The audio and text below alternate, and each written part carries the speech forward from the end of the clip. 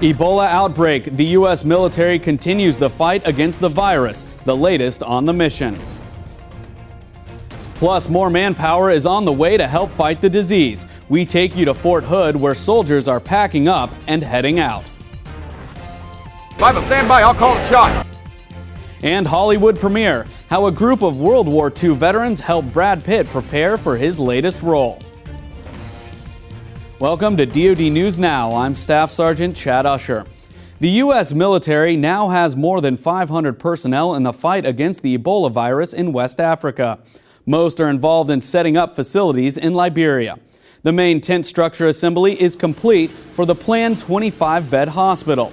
The next few days, construction of a second facility is scheduled to begin. 3 mobile testing labs are currently up and running. They've processed 88 samples since they opened.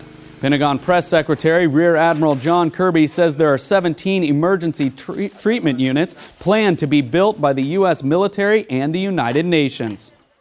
On the emergency treatment units, as you know, we've commenced work on 2 of them. One of them is still on track to be completed by the end of the month. The second one is still on track to be completed by around the first week or so in November, so shortly after that.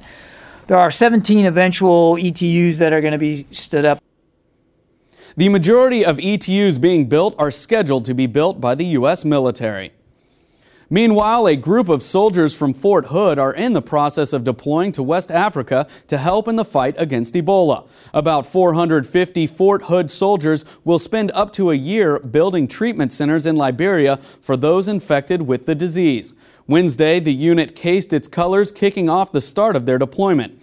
The families these soldiers are leaving behind say they are confident in their loved ones' mission. I believe in the mission, and I trust that, as always, our unit will come out doing a wonderful job for the good of our nation and of the world.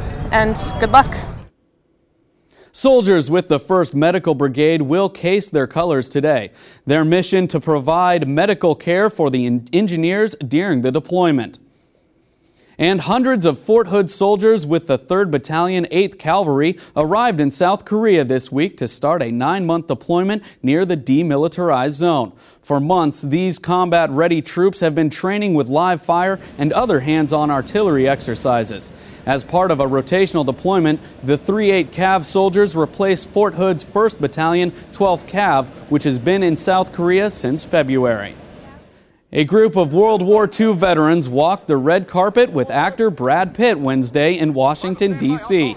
The men, escorted by members of the U.S. Old Guard, were there for the premiere of Pitt's new World War II movie, Fury. The vets served as advisors on the film, which is about a tank crew that finds itself behind enemy lines. Our soldiers are witness to awful and traumatic things that we don't quite understand, and this movie talks about that psychic baggage. Fury opens in U.S. theaters Friday. And that's it for this edition of DoD News Now. I'm Staff Sergeant Chad Usher. For more news and information, check out the DoD Facebook page or find us on Twitter. Until next time, we'll see you online. Up next, Major General Darrell Williams, Operation United Assistance Joint Force Commander, Deborah Magic, U.S. What happened there? Did I say something wrong?